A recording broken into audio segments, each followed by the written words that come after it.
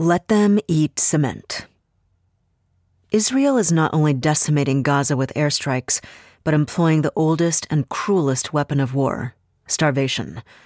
Israel's message on the eve of a ground invasion is clear: leave Gaza or die. Written by Chris Hedges for the Chris Hedges Report, chrishedges.substack.com. Narrated by Eunice Wong. Israel, with the backing of its U.S. and European allies, is preparing to launch not only a scorched earth campaign in Gaza, but the worst ethnic cleansing since the wars in the former Yugoslavia. The goal is to drive tens, most probably hundreds of thousands of Palestinians over the southern border at Rafah into refugee camps in Egypt. The reverberations will be catastrophic, not only for the Palestinians, but throughout the region, almost certainly triggering armed clashes to the north of Israel with Hezbollah in Lebanon and perhaps with Syria and Iran. The Biden administration, slavishly doing Israel's bidding, is fueling the madness. The U.S. was the only country to veto the UN Security Council resolution calling for humanitarian pauses to deliver food, medicine, water, and fuel to Gaza. It's blocked proposals for a ceasefire. It has proposed a draft UN Security Council resolution that says Israel has a right to defend itself. The resolution also demands Iran stop exporting arms to militias and terrorist groups threatening peace and security across the region. The U.S. and its Western allies are as morally bankrupt and as complicit in genocide as those who witnessed the Nazi Holocaust of the Jews and did nothing. The conflict, which has taken the lives of 1,400 Israelis and at least 4,600 Palestinians in Gaza, is widening. Israel carried out a second airstrike on 2 airports in Syria.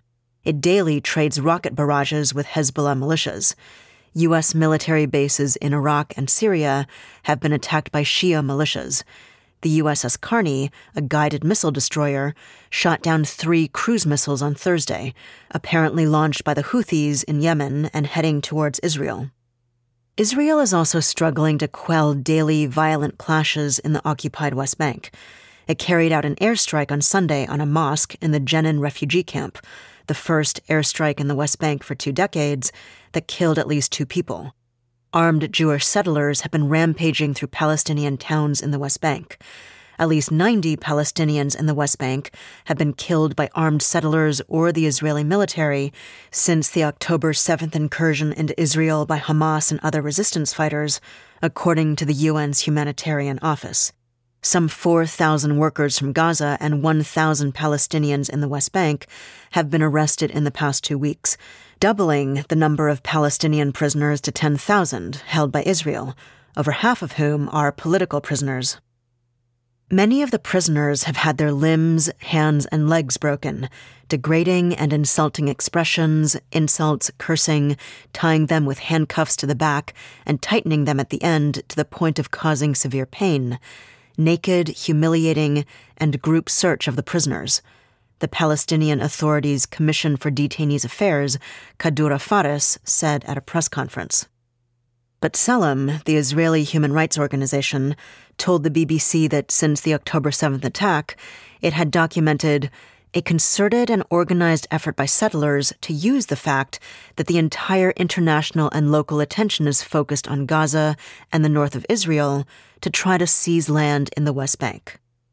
Inside Israel, Palestinians with Israeli citizenship and Jerusalem IDs are being harassed, detained, arrested, and expelled from jobs and universities in what's being described as a witch hunt. More than 152,000 Israelis have been evacuated from towns and villages near the borders of Gaza and Lebanon. The U.S., in an effort to thwart a military response by Iran that could trigger a regional war, is deploying an additional 2,000 troops to the Middle East. It will redeploy one of its strike groups to the Persian Gulf and send additional air defense systems to the region. The USS Dwight D. Eisenhower and its strike group, which last weekend was being deployed to the eastern Mediterranean Sea to join the USS Gerald R. Ford, has been redirected to the Persian Gulf. A terminal high-altitude area defense, THAAD anti-missile battery, and Patriot missile defense system battalions have also been sent to the Persian Gulf.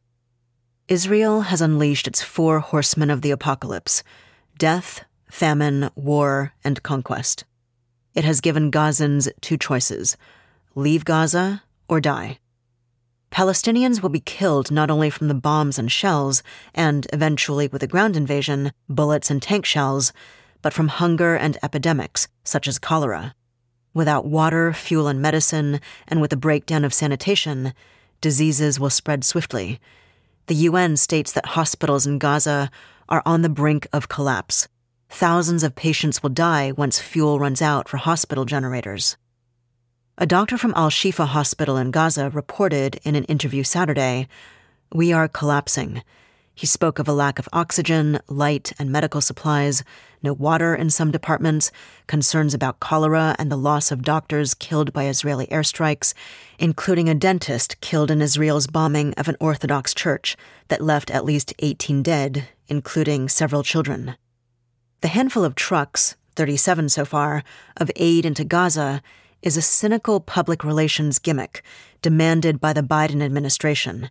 It will do little to alleviate the Israeli-engineered humanitarian crisis.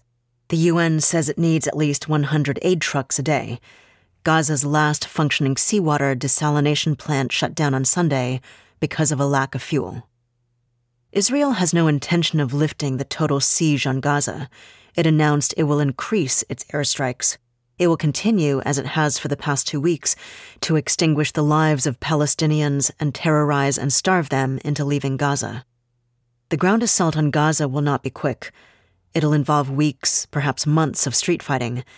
Secretary of Defense Lloyd Austin compared the looming battle in Gaza to the U.S. assault on the Iraqi city of Mosul, held by ISIS in 2014. It took the U.S. 9 months to recapture Mosul. When Israel says this will be a long war, they are, for once, telling the truth. Israel has requested more military aid from Washington, $14.3 billion, including $10.6 billion for air and missile defense. It will get it. Israel is rapidly depleting its stocks as it pounds Gaza, including in the south of Gaza, where hundreds of thousands of displaced families from the north have fled. Israel will not permit the distribution of the $100 million in U.S. aid pledged for Palestinians in the West Bank and Gaza, at least not until their scorched earth campaign is finished. But by then, Gaza will be unrecognizable. Israel will have annexed part or all of it. Maybe the money can go to building more illegal Jewish settlements in the occupied West Bank. And pledging aid is not the same as appropriating it, so perhaps that too is part of the illusion. Egyptian officials are acutely aware of what comes next. Up to half, maybe more, of the 2.3 million Palestinians will be pushed by Israel into Egypt on Gaza's southern border and never be allowed to return. What is happening now in Gaza is an attempt to force civilian residents to take refuge and migrate to Egypt, which should not be accepted, Egyptian President Abdul Fattah al-Sisi warned. Reports out of Egypt contend that Washington has promised to forgive much of Egypt's massive $162.9 billion debt, as well as offer other economic incentives in exchange for Egypt's acquiescence to the ethnic cleansing of Palestinians. The refugees, once they cross the border into Egypt, will be left to rot in the Sinai. There is a grave danger that what we are witnessing may be a repeat of the 1948 Nakba and the 1967 Naksa, yet on a larger scale. The international community must do everything to stop this from happening again, said Francesca Albanese, UN Special Rapporteur on the situation of human rights in the Palestinian territory occupied since 1967. Israel has long used war to justify the ethnic cleansing of Palestinians. Government officials have openly called for another Nakba, or catastrophe, the term for the events of 1947 to 1949, when over 750,000 Palestinians were ethnically cleansed from historic Palestine and driven into refugee camps to create the State of Israel. During the 1967 war, which led to Israel's occupation of the West Bank and Gaza Strip, Israel ethnically cleansed another 300,000 Palestinians during the Naksa, or Day of the Setback, which is commemorated every year by Palestinians. Israel's ethnic cleansing of Palestinians, however, is not limited to wars. There has been an ongoing slow-motion ethnic cleansing as Israel has steadily built more Jewish-only colonies and incrementally seized Palestinian land. Palestinians, denied basic civil liberties in Israel's apartheid state, have been robbed of assets, including often their homes. They have faced mounting restrictions on their physical movements. They've been blocked from trading and business, especially the selling of produce. They have found themselves increasingly impoverished and trapped behind walls and security fences erected around Gaza and the West Bank. At the same time, they have endured periodic Israeli airstrikes, targeted assassinations, and near-daily attacks by armed Jewish settlers and the Israeli army. Israel prevented Palestinians who left the West Bank and Gaza Strip from returning at the rate of about 9,000 Palestinians per year, following the occupation of the West Bank and Gaza Strip in 1967, until the signing of the Oslo Accords in 1994, according to the Israel human rights group Hamoked. Israel has also revoked the residency permits for some 14,000 Palestinians who lived in East Jerusalem since 1967, according to B'Tselem.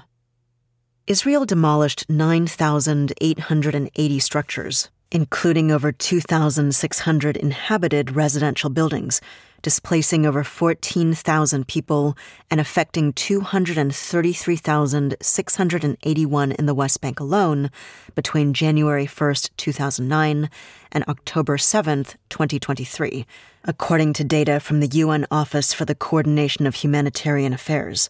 Since the October 7th attack, a further 38 homes and other structures were demolished in the West Bank, affecting an additional 13,613 people and displacing at least 73. Less than 2.2% of Palestinian requests for construction permits made between 2009 and 2020 were approved, according to data from Peace Now and the Israeli newspaper Haaretz.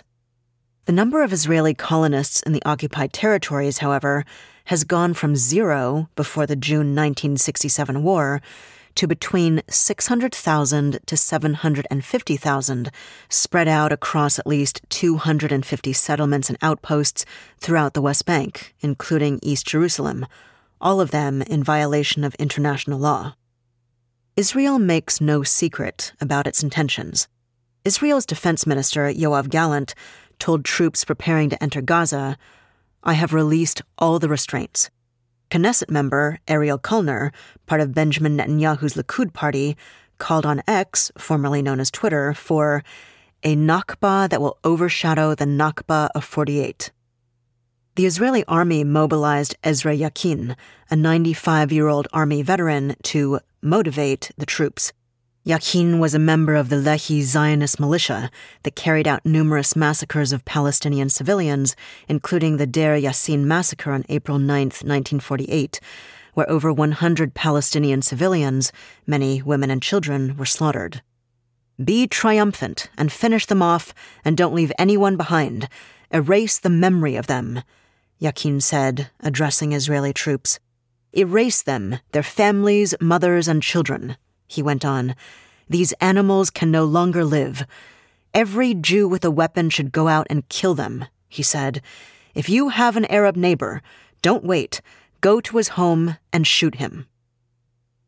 Where are our humanitarian interventionists, the ones who wept crocodile tears about the human rights of Ukrainians, Iraqis, Syrians, Libyans, and Afghans to justify massive arms shipments and war? Where is the old anti-war wing of the Democratic Party and the liberal class? What has happened to the public intellectuals who used to decry the slaughter of innocents and the U.S. war machine? Where are the jurists who uphold the rule of international law? Why are the few lonely voices speaking out about Israel's genocide of the Palestinians attacked, censored, and doxxed? The previous president wanted to ban us and probably put us in concentration camps, said Michigan Congresswoman Rashida Tlaib, who is of Palestinian descent, at a rally in support of a ceasefire on October 20th in Washington in front of the U.S. Capitol.